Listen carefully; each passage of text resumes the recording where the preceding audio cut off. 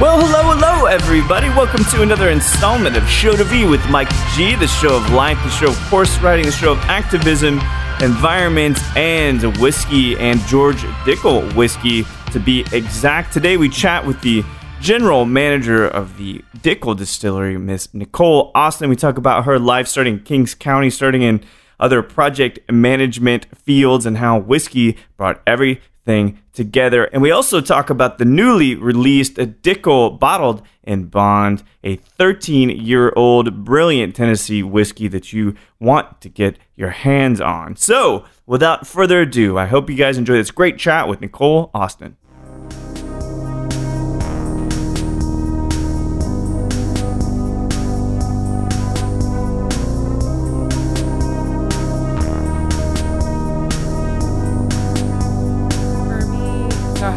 Promoted a few times. It was a big engineering firm, so it was one of those like global firms that was, 50,000 engineers around the world. Jeez. And it was cool. I learned a lot. But like if you're an engineer who can also make words with your mouth, they're like project manager, right? I don't have to keep you in a box as an engineer, right? So actually you're going to go off and be like more of a project manager, and very quickly morphed from doing actual engineering, which I found really interesting, to doing like budget management and writing change orders and client management. It's the stuff that's less fun. RFPs, right? Yeah. Exactly. And I realized there was nobody above me whose job that I wanted. Yeah. You get a few promotions and you're really excited and proud of yourself because you're young and you're like really jazzed on it. Because the money's bound to be pretty good at that point. I think so. I mean, I was living in Brooklyn, so no money is enough money. But I was happy, but kind of turned around and realized that where was I going? Because I didn't want to be any of the people that were in front of me. Yeah. And I was at a bar, actually at Char Number 4. I don't know if you ever got to go. It was this amazing whiskey bar in Brooklyn. It's since closed, but I was trying different whiskeys and just discovering that and really excited about it. And one of the bartenders was talking to me about how this particular whiskey was distilled. Actually, it was a Kalila 12-year-old. I'll always remember it. Kidding. So he said something about how it was distilled, and I just had that, holy fuck, I know how to distill things. That's literally what I went to college for. Why didn't anybody tell me? It was just obvious. It's like, okay, that's the thing I should be doing. Was it... Fear kind of stifles us sometimes, and it kind of prevents us from doing perhaps things that would make us greater. But for you, did that even cross your mind, or are you such a passionate person that it didn't matter about the money? It didn't matter about being scared? I did. Honestly, fear never really came into it for me. I mean, I didn't quit my day job until I felt some sense that I could continue to pay my Brooklyn rent. Yeah. So I knew I was passionate about it, and I guess I was quite confident in myself. I was 24, and I'm definitely going to be able to get a job in this industry. Why wouldn't I? I was a little sassy. Sure. And no, fear never came into it. I didn't quit until I knew I was ready, right? And it was actually Dave Pickerel who brought me on to his consulting company. Mm-hmm. And so I knew I had that kind of guaranteed salary that would be... It wasn't enough, it was still a big step down, but I figured I could, at least make ends meet and survive. I think so this is a great question from the entrepreneurial piece of it, right? That we all have basically two choices ultimately if we're working, and a lot of people are in tech and people in engineering, right? And I read stories that go both ways. Yeah. But some say, no, just quit your job, go all in. But I never wanted to do that. I always let the one thing fund the other. Takes a lot of privilege to be able to take a jump like that. You have to either have faith that someone's going to catch you if it really blows up, or decide that you fundamentally don't care how you live. And I think that's a pretty rare person. I think so too. And that's, this is kind of like the Forbes articles and things are like the only way to be successful, which that is always the worst title. There's no ever, right? only There's way. not. Yeah, there is. Yeah, man, I know it's a tough. It's fear wasn't a factor for me, but I have a strong risk aversion. Yeah, I never felt like I was really taking a massive risk. Yeah, that's good. good. That's very calculated. I think we're both. Ambitions kind of does that for you. Yeah. Wanting greater things and never wanting to stop. All right. So we started. We're gonna talk through 3 of these beautiful Dickel marks, but it all starts with us being unaged and inexperienced in a sense. And we're sipping the Dickel White now. Is White Dog a good term for it? Unaged? What do you guys prefer? So I would call it a corn whiskey. Okay. You can unaged whiskey, White Dog. Those are all super usable terms. It's the number 1 is what we call it in our portfolio. It's the Dickel number 1. Chapter 1. Chapter 1. Tell me that's not like poetic phrasing right there as we talk about. But I mean, this is I love this whiskey. Because if it's bad here, it's bad everywhere else, right? Well, that's why. So this whiskey is part of what convinced me to take this role, because you can never nose an entire warehouse worth of whiskey in the 24-hour period that I was there before I took this job. But if the white whiskey is this good, you can feel a certain amount of confidence that what's in those warehouses, is of quality. There's nothing to hide there. That's the thing about Dickel is it's like an unsung hero for me. A lot of people don't. So it's just like it's underrated.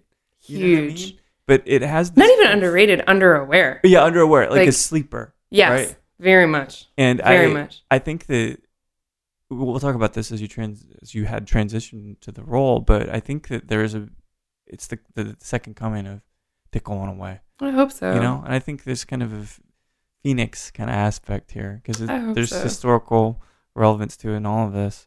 But talking about when it starts out, you got something to work with, right? Yeah. So this predilection towards engineering and chemistry and all of that. So are you a New York native? Upstate New York. Upstate I grew up, Syracuse. And this kind of science influence and maybe math, you also seem like you can communicate. So there's some maybe creative stuff in there too. Like, where does this come from?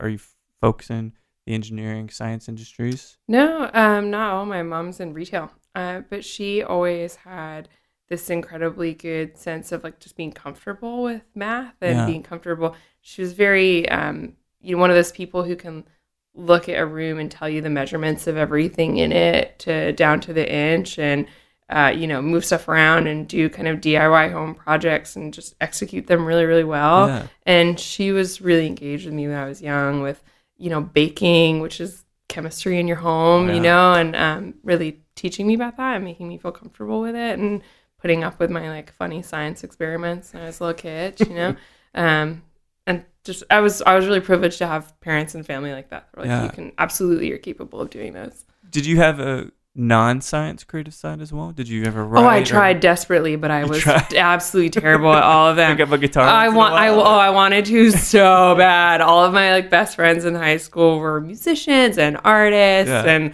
I tried my hand at everything. I would show up in art classes and try to draw, and the poor art teacher would be like, "Maybe it's best you stick to math." And I tried. My best friend in high school was a drummer. I tried to learn that's one area where it could work for engineers. Oh, I tried. I thought so. It's like rhythm, music patterns. Makes sense. Understand these things. I tried photography because that's basically chemistry art, right? Yeah. No, I'm real bad. I'm real bad. So art, whiskey's the closest an engineer can come if your skill is math to making art. I think about inspiration too, because you can get everything right on paper with whiskey, but that still doesn't mean you have the heart to make it. And well, it's chaotic. There is no everything right on paper still doesn't tell you all of the answers. Right. We don't. There's what's the phrase, right? That like any system sufficiently complex is indistinguishable from magic, right? Everything about whiskey is sufficiently complex that although we know some things incredibly well, they're never the totality of what's happening, And so you always will have to just get experience and learn and sort of have that like passion about it. Absolutely. So going into, because obviously for science, it would make sense and it feels did you feel any obligation to do the academic piece, which you did at Manhattan University? Oh yeah, for sure. Yeah. But you were wanted to. Yeah, absolutely. my high school guidance counselor is either a genius or terrible, and I still don't know. But basically, she implied, when you're having that meeting of like, what are you going to do next? Yeah. And I just took the two things I was good at, chemistry and math. Go, I should go be a chemical engineer because those two words. Right. And she's implied strongly that I didn't have the discipline to really like see that degree through, and I should sort of dial down my expectations. Really? Like, F you, lady, like, I'll show you. Yeah. And so either she's terrible or great because I rallied against it. Exactly. It's like, F you. And, I like to think that she was actually really good at her job and like patting her back on patting herself on the back for motivating me to like stick with it.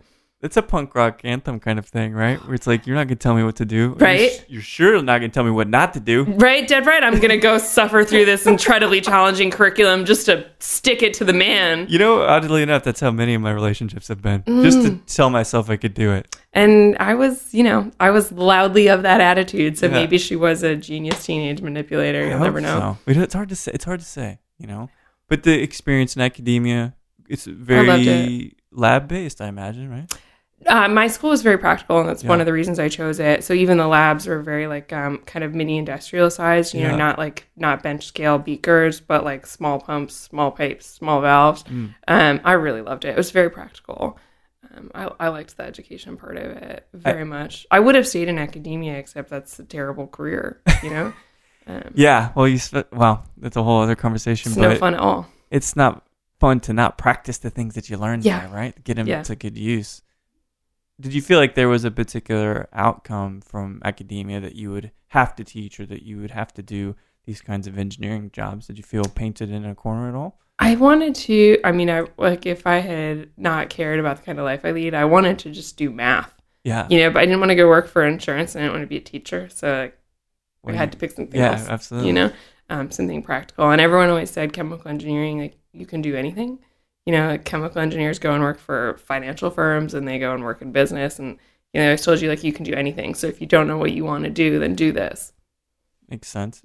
Upstate move to Manhattan, was that an easy one for you? Oh, I was so excited. Yeah. I was a young high school punk rocker. I got to move to the big city, Wait, so you were a punk rocker? Oh, for sure. Tell me who, because if you ever get me talk about music, I always have to go down that path with it's been like 25 years since Sleater-Kinney's album came out. Like, can you realize how old we are? It's like, yeah. Yeah. Mm-hmm. Yeah, there was something, and I know this isn't punk rock, but there was a Bjork, I think it was Jura or Jura, that particular single, and I realized it was 20 years old, and I was in high school when it came out. I was like, oh, crap. What is happening? But so, for who gave you your punk rock mantra?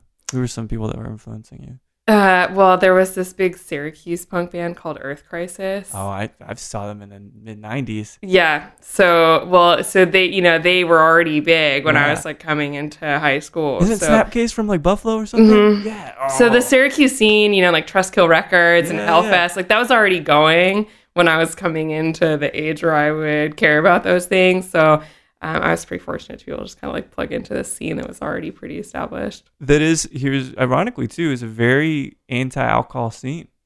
Well, sure changed real quick though. It became like a running joke just a couple of years later about how many people with like X tattooed on their hands were, holding beers. Yeah. It's a hard thing to maintain. Did you ever align to straight edge? No, I told my mom I did. Works for a bit, doesn't it? No, I didn't. If you're really a rebel, you don't want to right? I didn't want to fit with anybody. Yeah, you do what you want to do. Dead right. You want to do it. Can't tell me what to do. Man, well, if those are the kind, now just to extrapolate, if those are the kinds of bands that moved you probably literally and very much figuratively, right? Very much. Those pits are brutal, man. I got punched in a couple of those Earth Crisis pits. But it means you're probably prepared to never take no for an answer. I like to think that was a beneficial use of my teen years to really, I guess, be comfortable, like sitting outside of the norm. And I think folks that have easy, like coming up in easy teen years don't get the tools to figure out how to deal with challenges. So I feel really lucky that I came up in that kind of group, and even just caring about things like social justice and being aware and conscious of a world beyond yourself. I guess really thought I knew a lot more than I actually knew, and I was a real prick about it. But still, at least it opens the door to the idea that maybe you should care about more than just like what's going on in your tiny world. And I'm really grateful for that. I think that's a really good sentiment. I think that whiskey is a very worldly category, right? And now agriculture and like the savior of American like high quality agriculture that's not just commodity based, and the idea of rural manufacturing. And I mean, it's to me hugely important. It brings a lot of economic stability to so many folks that wouldn't have had it. Our workers at Dickel are unionized. Oh, really? Mm-hmm. Oh, that's brilliant. I didn't realize that. Mm-hmm. We've got the union symbol on the label. In no the bottom kidding. Right corner. Yeah. Man. So there, when you got a pride in that. You talk about the Kings County part, right? Mm-hmm. Which is really the first foray fully into this whole kind of industry, you know? One, did you have any kind of early relationship with whiskey? And I'm not suggesting that you drinking underage or anything like that, but just any kind of... Of course not. Drink responsibly, everybody. 21 or older. Never. But was it something that you were around socially? Yeah. Oh, I thought it made you a real badass, right? Yeah. I was intrigued by the allure, right? It was always something intriguing. Yeah. When I came into drinking. Especially whiskey. Yeah. It's mysterious. Yeah. It's sophisticated. Right. It makes you like you're a lady that's ordering whiskey. Like right. You must be intriguing. Yeah. It's not a bad way to start a conversation with someone. It worked for me. So why whiskey over maybe things like brandy or gin when you were starting? I think that's what was available, right? So, I drank plenty of vodka soda splash of crayons in my lifetime in the early 20s. So like I wasn't too good for it, but, whiskey with like rocker culture was very involved. So to me, that was quite a natural way to go. I didn't know anything about gin for years, that it even sort of existed as a category, and tequila to me was like a well-shot product because you're 22. Right. I didn't know anything. Understanding of it. So whiskey, because whiskey's always whiskey, right? You go in, it's the finest cocktail you ever have. Absolutely. No one has to prepare it. It's already like that in the glass. How was the learning process with the feds, with the local government, and starting that distillery? Well, so when I joined Kings County, they had already gone through that process, right? So I found them right after there was a little announcement about them getting their DSP. And that was the first DSP to be granted in New York City since Prohibition. And I had already, for about a year and a half, been trying to get into the industry. And so when I saw that, I was like, all right, this is it. I'm living in Brooklyn. They're in Brooklyn. And I just went, so the very first day that they ever sold a drop of alcohol, I showed up, and in my like punky little 24-year-old self, it's like, I'm a chemical engineer. You're welcome. Like I will work for you now. And they were kind of like, okay. How'd they take that? I mean, they were like, cool. We have no idea what we're doing. Like that couldn't hurt, you know? Yeah. And like, we don't have any money though to pay you. And that's fine. I'd rather have sweat equity anyways, like make me a partner. And that was the beginning of all of that. And it was, to me, it was very exciting to be in the beginning. I didn't really get deep into the regulatory stuff until a little bit later. That's the worst part. Well, I find it exciting, actually. Right? Yeah, no, I'm into it. I mean, I was the founding president of the New York City Distillers Guild, and so also from that punk rock background, right? I believe community organizing is really important. Do you have a zine when you were younger? I sure did. Did you make your own zine? Of course I did. Tell me what it was called. I don't even remember. Well, we started, so I have found, actually there's a group in my old high school that still exists that was called Acceptance Coalition. What? But now they're like, it was like an LGBT focused group. They're now like an anti-bullying group, but whatever. They still exist. We published a zine in college. Community organizing you're stronger together. I'm really passionate about that. I do agree. And I did a ton. That's when I really got into the minutia and realized that work could be so impactful across so many people's lives. You get a law passed, and there are so many businesses that are profitable, because of that work. Yeah. That's a legacy that even if I got hit by a bus tomorrow, this industry in New York and like nationally, my work is a part of how healthy it is, and that's really, really satisfying. So I got into it, but yeah, it's hugely complicated. Not as bad as people think, though. It's not impossible. No, right. I wouldn't say you should let it be an obstacle that you can't surmount, because you can. Clearly, I mean, I've been working in this for less than a decade, which in the world of laws is really not that long. And we've dramatically changed state and federal laws. Yeah. They saw the economic viability of this. I think Texas so. Too. Yeah. When we were very fortunate in Governor Cuomo in New York, and like the fact that the New York Wine and Grape Foundation and the craft brewers had really sort of paved the way over that more of like the 30, 40 year timeline to show what the economic benefits would be. And so we sort of just got to ride their coattails and say the word parity over and over again. It's a very powerful word. So is synergy. That was one from the early 2000s. Right? Yes. Yeah. That's the vernacular of the time. I decided to think outside the box and find some synergy with my with our local craft beverage producers. Collaborative nature. Absolutely. You talk about community, and of course, whiskey does have a very broad community. I think it's becoming more inclusive all the time in Wordpress, which is great. Kind of looking at just outside of that, though, and the way that people are communicating with each other, which is kind of me versus you. Does that something that's on your radar? How people, I'd say, typically use social media to kind of engage each other? Oh, it has to be on my radar, because that's how you build brands. How do you fit into that then, knowing that pretty awkwardly? Yeah. Pretty awkwardly, but I'm trying. I Instagram. Yeah. But do you notice that people, I guess, is one of your aims to build community rather than have people kind of saying, well, this is right, this is wrong, this is the right kind of whiskey, this is the wrong kind of whiskey, this is good, blah, blah, blah, blah, blah. Yeah, I've evolved. So when I first got into the industry, I very much had the, like, this is right and this is wrong, and I was a little bit militant about what I wanted and didn't want in whiskey. But I mean, it sounds funny to say, like, oh, I have perspective now. Like, I've grown so much, even though I've also been less than a decade, which is a tiny amount of time. Oh. But you evolve a little bit and realize that most of that comes from insecurity, right? Like, you want to prove that you know something that somebody doesn't know, and you feel really militant about it because actually you don't know. And you get a little bit older, and you get a little bit past that, and that you have generally accepted a more inclusive view, right? Yeah. And so I have empathy for people that still think and talk like that, because I have confidence that very soon they will stop, right? Like when they get involved enough to feel more comfortable. That may be one of the most insightful things anyone's ever said on the show, is that, well, really, is you have to admit that you don't know everything. And if you ever think you do, shame on you, because you're closing yourself off to all these other things that...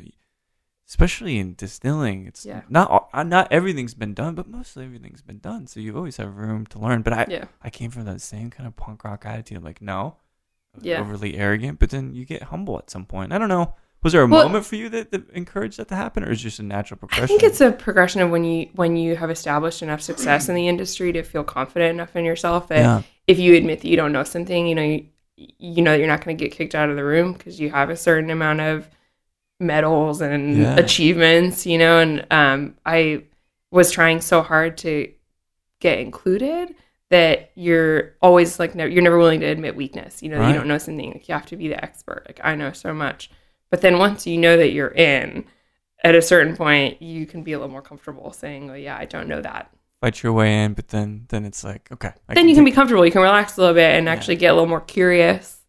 So for one of the things that never stops growing and evolving is our ability to taste and identify and build a vocabulary around. But you hit the nail on the head with vocabulary. That's what it really is. Just how do I articulate? Mm-hmm. That's why music's so helpful for me. But how did you... I mean, organize it in your head. Right. It's all musical for me. I always it's just right hand on a keyboard. And that's how I build every one of the flavors. It's more of a pie chart, but of course it would be, wouldn't it? Well, of course, I'd use a piano to somehow build tasting notes. It's a little bit on the nose, isn't it? But on the nose, indeed. How did you know it was time to step away from Kings County, from that distillery? For me, well, we had a bit of a class of personalities, right? So I think we knew pretty early on that it wasn't going to be the forever home. Yeah. It was just we weren't all rowing the boat in the same direction. The long-term visions for the company and what we really valued professionally weren't the same. And we all kind of knew that early on, but we all also needed each other, right? Like I really valued Kings County for the experience that I got, and I needed that relationship because it was an industry that I desperately wanted to be in, and I cared a lot about that whiskey. And they needed people who were willing to work for very little money all the time, you know? And so we needed each other. But we all, I think, always knew that like everything was going to grow better if we all went off and did our own things. The band had to break up. Yeah, but it wasn't uncomfortable. I was excited to, I got the opportunity with William Grant. I mean, to me, it was just so exciting. It was the opportunity of a lifetime. Like, how many grain distilleries are going to be built brand new from the ground up in my lifetime? Probably not that many. Yeah. So to be there for that was you couldn't say no. Move to Ireland, like the mecca of whiskey and horses, the two things you love the most. Yeah, absolutely. Sign me up. And they were so happy, I think genuinely happy for me. And I had Ryan, who is my apprentice, who's amazing. We had worked together for years, and he was more than ready for his step up and definitely didn't need me anymore. So, It's a great way to transition. Absolutely. I knew I was leaving them in great hands. Yeah. It was good for everybody. We talked before we were recording about your experience in Ireland. You would have stayed? Oh, heck yeah. I mean, I had within 5 minutes of my house, I had a pub and a castle and a stable and a distillery. Like, where else to go? Yeah. Why would you go anywhere else? I didn't realize you had a fondness for horses. When did that kind of start? Oh, since I was a kid. Yeah. I've been riding since I was a kid. Really? Did you ever own any horses? I did. Where? My friends used to say, "You're that little girl who asked for a pony and got one." Yeah, I had a pony when I was younger named Sierra. Yeah. And I had an Arabian horse in high school named Proven Truth. And leased a couple horses as an adult. Started a business, so couldn't afford my incredibly expensive hobby anymore. And also my parents weren't paying for it. I was like, damn, that was expensive. Like, sorry, Mom. But then when I was in Ireland, I bought a horse. Did you really? Yeah. How long were you out there? 2 years. 2 years. Man, this is a brief tangent. My mom owned a couple horses. She had a farm they're amazing. in New Mexico. And there's something about horses that make me actually feel more connected to nature in general. Oh, they're amazing. Some kind of majestic piece. Which, do you watch Game of Thrones? I do. That's why it's hard for me to watch Game of Thrones. I can't watch scenes where, like, I've still never watched that scene in Braveheart where I can't. It's rough. That's one of the only reasons not to watch that show. But because horses are so beautiful, and I'm not even like a horse guy. But how fucked up is it that we can watch people hack each other apart in any movie and no problem? Let them sort it out. But like this like innocent pony. It's so sad. Wolves? No, I understand. I feel the exact same way. It's a crazy thing. All right, well then let's talk about Irish butter. It's the best butter in the world, right? Oh, butter and all butter related products like shortbread and scones. The scones and the gel.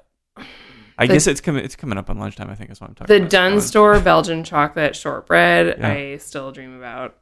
It's so good. I miss the butter. I do too. Luckily, we have Kerrygold now, which is close. I'm not sure. No? I don't know. Still on the fence about it? I'm on the fence. Okay, that's fair. So these 2 years in Ireland, a different chapter altogether. What do you think, kind of summarizing that bit? Maybe what were some of the skills you pulled out and said, okay, well, I can check off this piece that now I didn't know before I got here. I learned a lot about distillery automation. Right? So specifically, it was a melding, right? So it was bringing my kind of two paths, I think, together, so I could then like move forward as a more coherent whole. I had been a professional engineer. I had worked on like large scale industrial construction projects. I'd gone off and been a distiller, and this was the blending of those two roles. So kind of making all of my skills coherent. That was really interesting. That was really big for me in that role. And then I also learned a lot about grain whiskey, which I hadn't really interacted with a ton before that. And I had a misconception going into that role that grain whiskey was basically neutral. And, it was really eye-opening for me to learn about, how it's not, even though it's distilled to a fairly high proof, that there's quite narrow specifications for what's in there. And, you can utilize distillation. Of course, I knew this, but hadn't really thought through to apply it, not just as a separation, but as a concentration kind of activity. So you could really concentrate certain flavors and just deliver these like singular notes in a really clear way, as opposed to the more kind of cacophonous, like whiskeys that are those like bigger whiskeys. Yeah. So I learned a lot about that. Oh, that's really interesting. It's Yeah, going it was. It's almost like getting hyper focused, Yeah, right? And kind of just. I think extremely.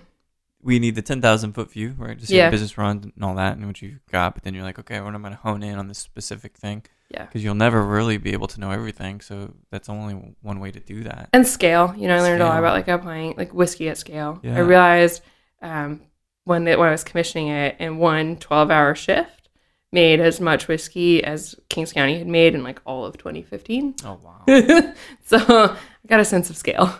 That's a hell of a sense of scale. I know. But what was particularly really gave me the sense was realizing that distillery compared to William Grant's main grain whiskey distillery was extremely tiny, like minus a zero in, scale. So it gave me a sense of the size of the ocean that I was swimming in. I mean, it's good to get perspective like that. I got a lot of perspective. What about the influences of barrels and things? Did you get a bit of a clearer idea of that? I didn't interact with that hardly at all. Yeah.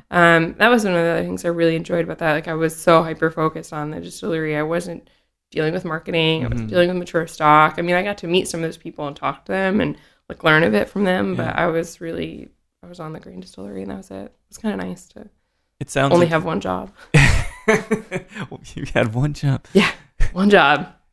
So this background, you're building this real nice portfolio of skills and different ways of thinking and interesting backgrounds, thinking about community. Mm-hmm. How did you, so this is, we're going to talk about this, the Dickel chapter, or the Cascade Hollow chapter when we went through this. Would you call it a rebranding or just a change in it's not really rebranding because it's not, Cascade Hollow isn't the brand. Right. But yeah, it's a change in business structure. I see. Really. Oh, wow. I think that's the most fundamental change. So let's dive into the Dickel 12. Yeah, talk absolutely. Because this is old. This is established. We know it. We love it. And so you're walking into something. Yeah. That is established. Yeah, no pressure. Right? Don't mess it up. Do you have a dump? So tried and true. Mm-hmm. Dickel 12. Dickel 12. So this new chapter starts about how long have you now been involved with Cascade Hollow? It's exactly a year as of yesterday. So we can just say that if we go back in time just a little bit, you're celebrating a 1-year anniversary. Cheers to that. Thank you. How are you now a year later into this role? Has it also been something that's highly encouraged you to evolve and adapt? Huge evolution. Yeah, huge. But I knew that going in. That's something I was really looking forward to. Yeah. I mean, a year in, I feel like I'm finally getting my bearings and getting my feet underneath me with it. I knew, we talked a little bit earlier about the commercial marketing sales side of whiskey, which I really didn't understand. And when I was in my more militant days, used to scoff at, I, of course, wrote about it in the zine. Oh, yeah, for sure. Absolutely. I was definitely zining about it. I was very... I lived in that world where I like to believe that my whiskey being good was all that mattered. Of course. Realized eventually that, of course, that is not true at all. And that if I really wanted to be in this industry for a lifetime, that I needed to understand the sales side of the business. So that's been a huge learning curve for me with Dickel. Understanding the commercial side, the sales side, and the extremely complex regulatory environment that we live in on that side it's been a big learning. Sorry, I'm kind of stunned by how good this smells. Is it? Dude, talk about a sleeper whiskey, right? Yeah. It's so complex. It's so layered. Right. First, something that's rated in that like $25 range, Well, it's weird because I've been sampling a bunch of whiskey lately and tasting about and talking about the tasting of it. Sure. And there's something that's really unique here that is desserty, but is kind of coffee cakey kind of thing, but it's something else in between.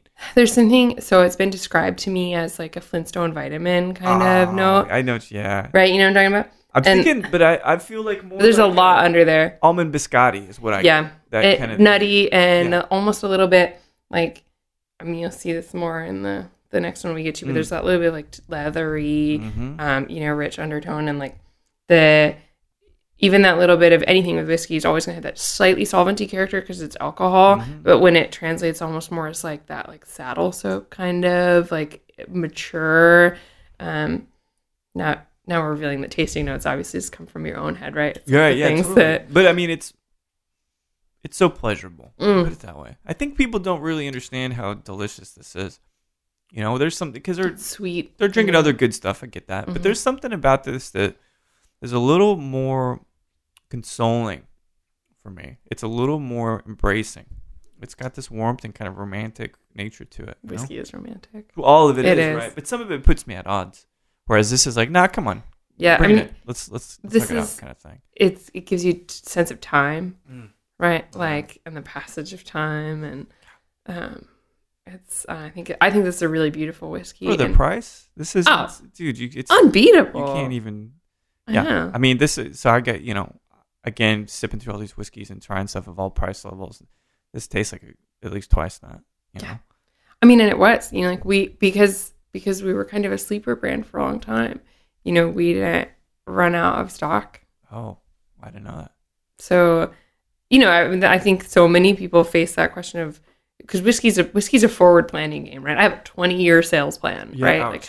Because you have to, because I'm laying down whiskey today that I'm not going to sell for maybe 15 years. Mm-hmm. So you have to have at least a vague sense of how much of it you're going to need, which talk about also learnings over the last year and how to like put that together at a big, consumer goods company. Yeah. But so you have to make a guess, right? And nobody guesses exactly right. So, but you always kind of assume growth, right? You want to be prepared for a certain amount of growth.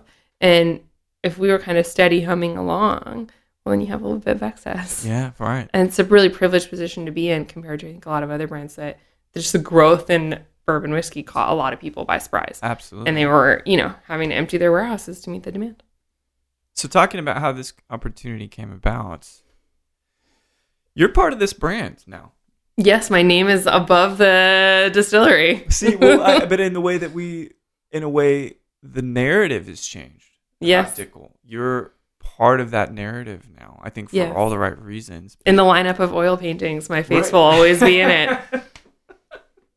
Have they what's the word? Have they petitioned for a oil painting of you yet? I kind of secretly want to, but no, not as yet. We don't have that. But so many other distilleries that I've been in, they always have that, right? It's like the wall of distillers. Man.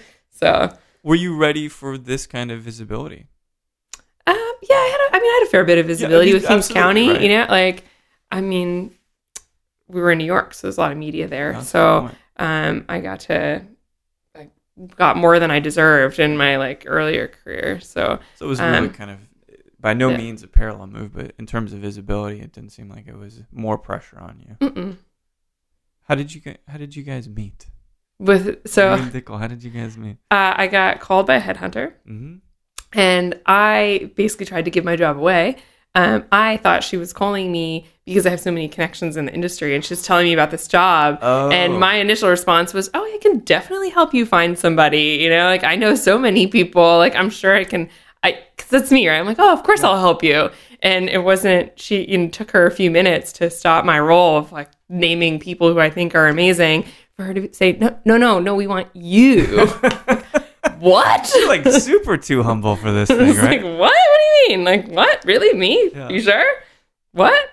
So I tried to give my job away. How long did it take from that first phone call to actually? It moved really quick because at that time we were just getting ready to turn the grain distillery on. Oh. And I basically told them I want to see the distillery because I had never been to Dickel. I wanted to see if I was going to take the role. And basically I had 2 weeks, it's you have to get me there in the next couple of weeks. Otherwise I'll be on call 24 hours. I can't leave Ireland. And so they talk about embracing the entrepreneurial attitude.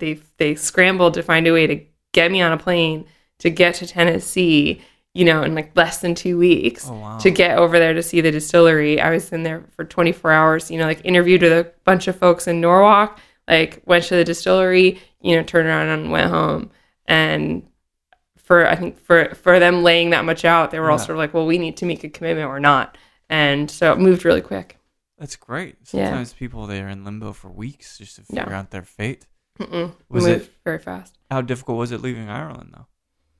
Personally, it was really difficult. And also logistically, it was really difficult. I had a cat and a dog and a horse. It was challenging. Yeah, it was very challenging. But I loved it. I really did think I was going to maybe set up a life there. Yeah. So it was a kind of rough mental adjustment. Of course. Any relationships that you had to bring over or break apart?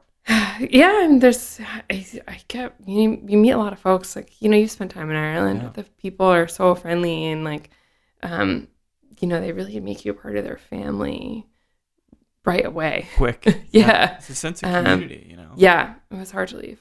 Sorry, I'm still smelling this. It keeps opening so big, up. I know. Ugh. And it develops. It gives you all the things you want in a whiskey. Right. And nothing you keep that going you don't back.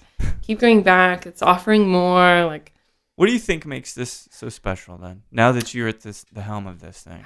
I'm still on a journey of trying to investigate that. Like, and really get to the bottom of like where exactly in the distillery the Dickel character lives. Mm-hmm. And I'm thinking a lot about that and trying to investigate that. Yeah. But what I think makes 12 special in particular is the incredible care that goes into blending it.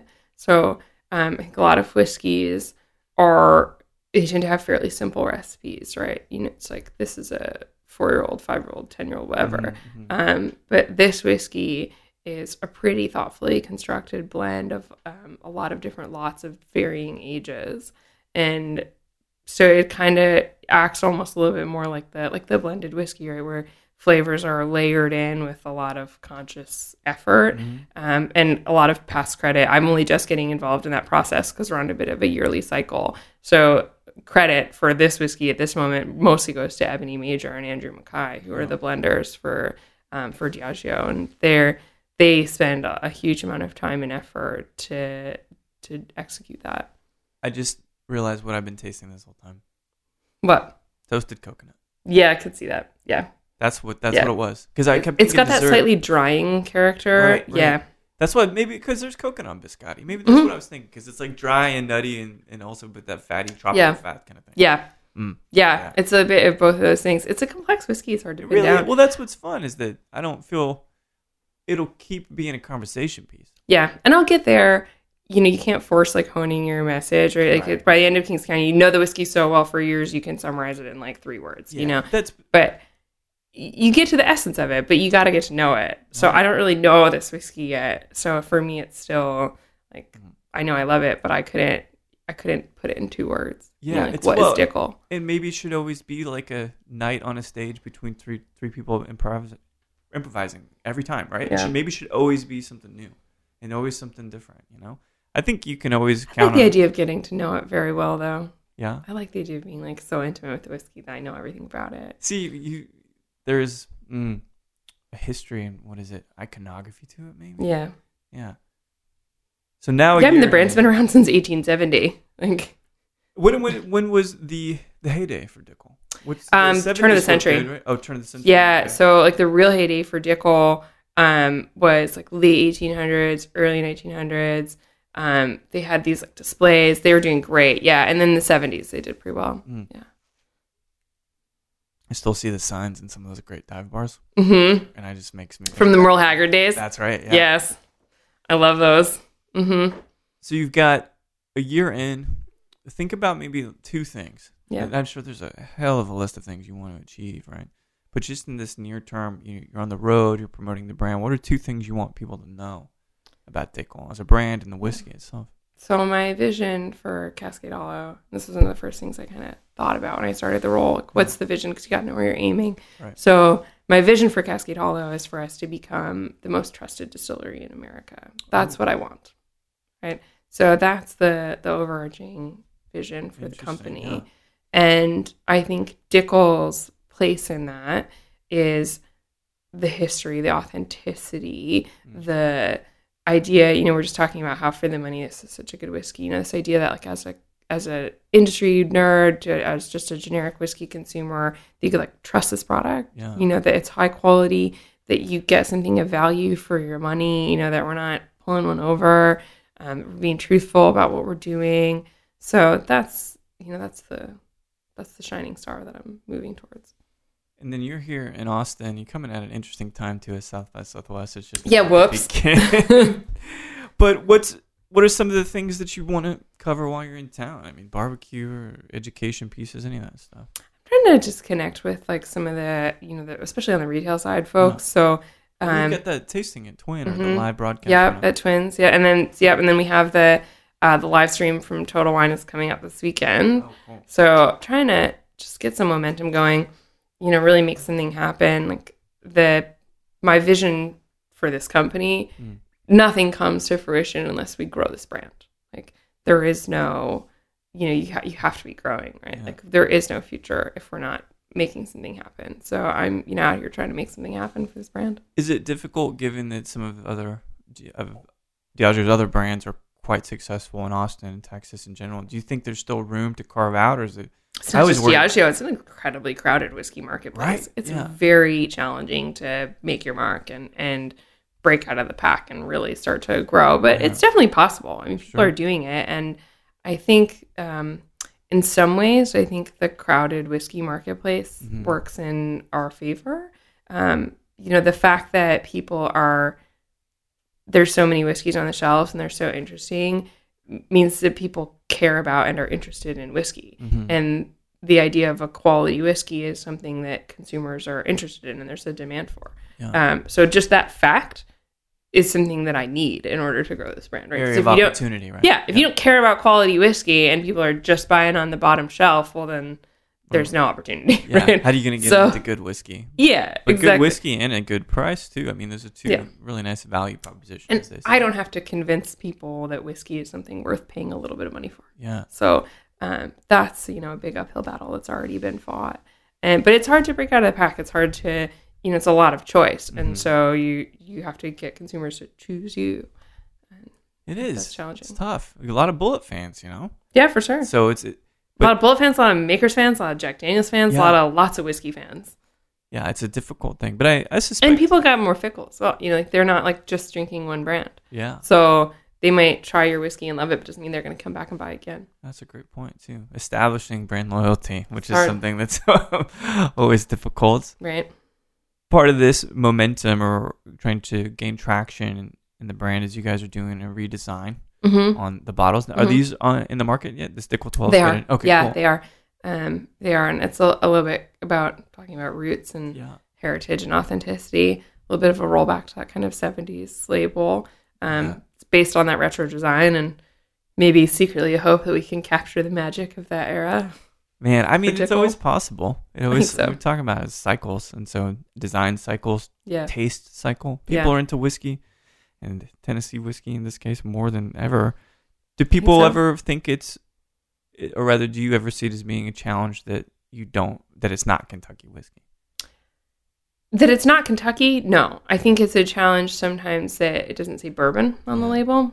And that's something I've actually thought a lot about, and how to categorize it and label it, because it is bourbon whiskey. Yeah. Right. So it is bourbon. You can sub it for a bourbon. If you like bourbon, you'll like this whiskey. It just has an also, right? It's bourbon whiskey that also went through the Lincoln County process. Right. I think that confuses people a bit. They think it's like a whole different category, that it's something to be treated with and engaged with differently than bourbon. And that's a bit of a challenge.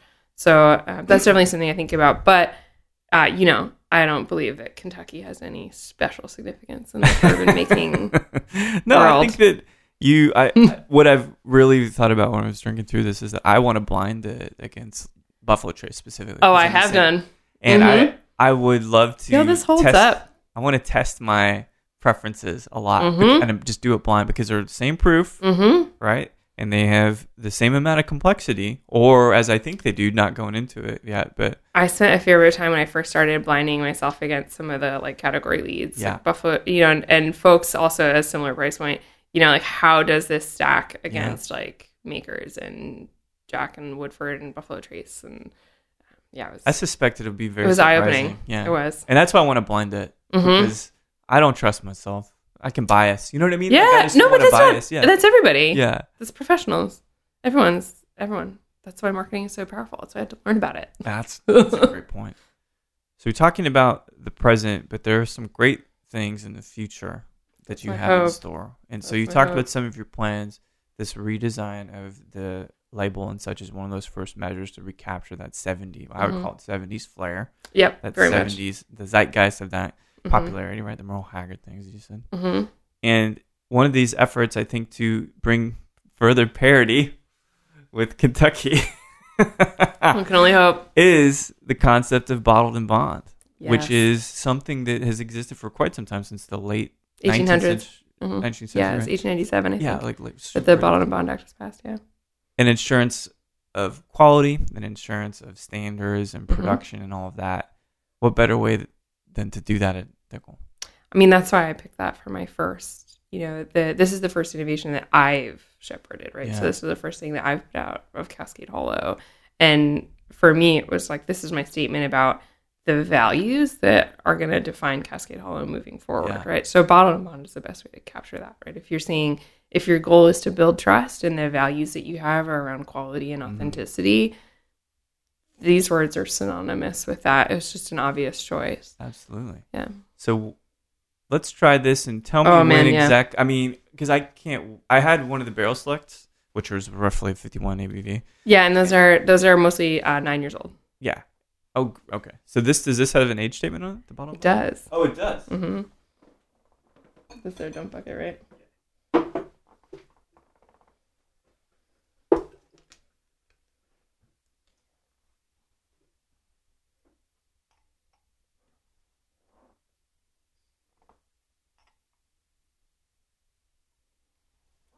Mm-hmm. Oh. Wow. Mm-hmm. Okay, so it smells different. It's different. Mm-hmm. This is... It's very different. Will this be a true addition to the lineup? Yep. So this will be Great. George Dickel Bottled and Bond. Amazing. As we know, that's 100 proof, but no age requirements necessarily, right? Well, 4 years. Well, so at least four, right? for Bottled and Bond, it has to be at least 4 years. You don't have to put an age statement on American whiskey if it's at least 4 years old. So I have chosen to put an age statement on it, although not in the traditional way. So normally you would say, right, aged X years. Yeah. So what I've done instead that's a bit different is one of the often forgotten aspects of Bottled and Bond is that there's a seasonality aspect, right? Yeah, so right. you also have to it has to be all from the same distillery. It has to be, 100 proof, these things that we know about, unadulterated, can only introduce water, but it also has to be all from the same distilling season. Yeah. Which is defined quite specifically as the spring season or the fall season. So I've chosen to identify the distilling season on the label. So this is from fall 2005. Really? So 13 years. 13 years. It'll be 13 years old when we bottle it. Wow. When does this finally hit? As I smell this and keep nice, processing it. It's meant to, you'll probably start seeing it at the beginning of summer. Oh, man. So it's just a super clean but more vibrant nose than the 12. That's the first thing, right? Yeah, I think, and some of that's the proof. It'll just be a little brighter. Right. A little bit more assertive in the glass.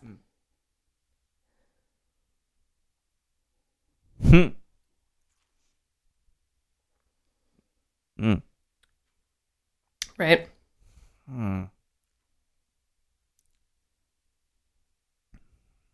Oh, geez. So normally I don't take that much time to sip something on the mic. It's like, that's pretty damn self-indulgent. Huh? But man, this is it's so big. Keeps going. It is. But it's weird because you only see it in a certain dim light at first until you keep letting it go. And then everything brightens up and you get full frame and the contrast and all the high definition and everything. That's a stunner. I think so. For 100 proof and for 13 years. In the spring, you said, of 2005? It was fall 2005 is the season. 2005. Yeah. Excuse me. So something that tastes this good, I would just expect it to be expensive. Nope. See, that was a good way because I suspect you guys will still maintain the value and the price. Yeah, it's gonna probably hit shelf less than $40. What? Wow! And you guys get plenty of it. Crazy. You taking this? It's gonna it'll be on allocation when we first release it. Yeah. But my ambition for this whiskey is that I would continue to release additional distilling seasons. That's amazing. If it turns out there's demand for it, which I very much hope there is. That I would release more. Beautiful bottle too. Yeah, is that gold? It's a copper. Oh, yeah, copper, cool. Yeah. It looks pretty nice. It looks really, really nice. So it got a little bit of that kind of premiumization touches, but not trying too hard. No, you don't have to. Bottled and Bond. If the whiskey's good, you don't have to try too hard. That's the hope at all.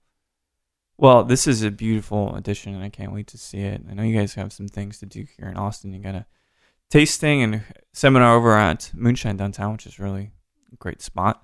Last thing I kind of wanted to touch on is I met Dave just a few times. I wouldn't consider him a close friend by any means, but I know he was a titan of the industry, very influential. And I asked this question of everybody, but I want to make it a little more specific for you.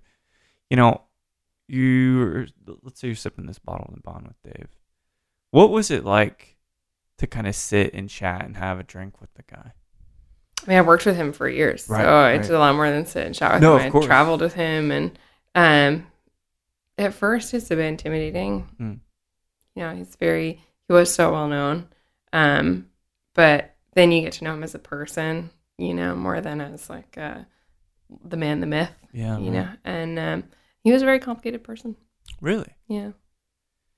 He seemed very, very multi-layered, I guess you could say. Yeah, definitely was. I don't feel like even as well as I knew him, there's always more that you didn't know. Yeah. Huge loss. Do you ever, I imagine there's some inspiration that having worked with him gives you in your... I'm always will be grateful to him. I mean, it's because of him that I was able to quit my day job and be in this industry full time. Yeah. And he gave me that leg up. He gave me that opportunity. So, I'll always be grateful for that. And but it is a loss, but I don't feel sad about it. He was able to accomplish so much of what he wanted to accomplish. And he left a legacy, and he got to know his grandkids, and he got to do a lot of what he wanted to do. Yeah, I think that's almost greater than what a lot of us are able to do.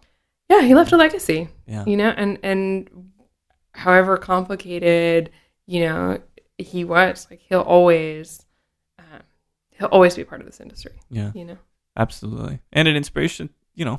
As we continue to trek through the growth of whiskey, you've got these. We sipped through 3 of these, and honestly, man, it just keeps getting better. With age, it keeps getting better with proof, and it just means that you started out with a hell of a white dog to begin with, right? Yeah, and very conscientious, mature stock management. And I think, I was pretty fortunate to walk into, especially on the production side, a group that was doing a pretty good job, top to bottom. It's good, and I'm glad to see you at the helm, and I know that this stuff's gonna be successful. I hope so. You can't. Tasting like this, you know what I mean? Good work doesn't always go unnoticed. I'll put it that way. I hope so. I 13-year-old whiskeys were not my original plan for Bottled and Bond, but I just really thought these were exceptional. They struck me.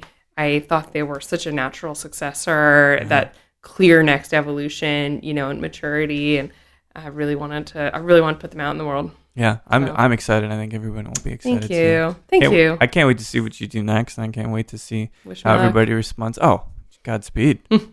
Thank you. Punk kids, we have to stick together. Remain solidarity. United. Precisely. Nicole, thank you so much for Thank you. Talk soon. Cheers. So there we have it. The wonderful Nicole Austin, her first passion project on her watch, the Dickel Bottled and Bond 13-year-old Tennessee whiskey. It is astonishing. It's interesting, and it's so different compared to a lot of the other Bottled and Bond whiskeys on the market. Not a lot of it to go around, so if you see it, please pick up a bottle at roughly $36, $40, really reasonable price as well. Nicole is a very insightful, very intelligent, but very fun person to be around. Her energy really is translated through the Dickel juice. So Nicole, thanks so much for taking the time to sit and chat. And thanks everybody for listening to Show to V with Mike G. No matter how many times you said, I don't know if I'm going to watch Bride of Reanimator, but I'm going to do it today. Or if you're thinking, what Married with Children episode should I watch next? Please keep dancing.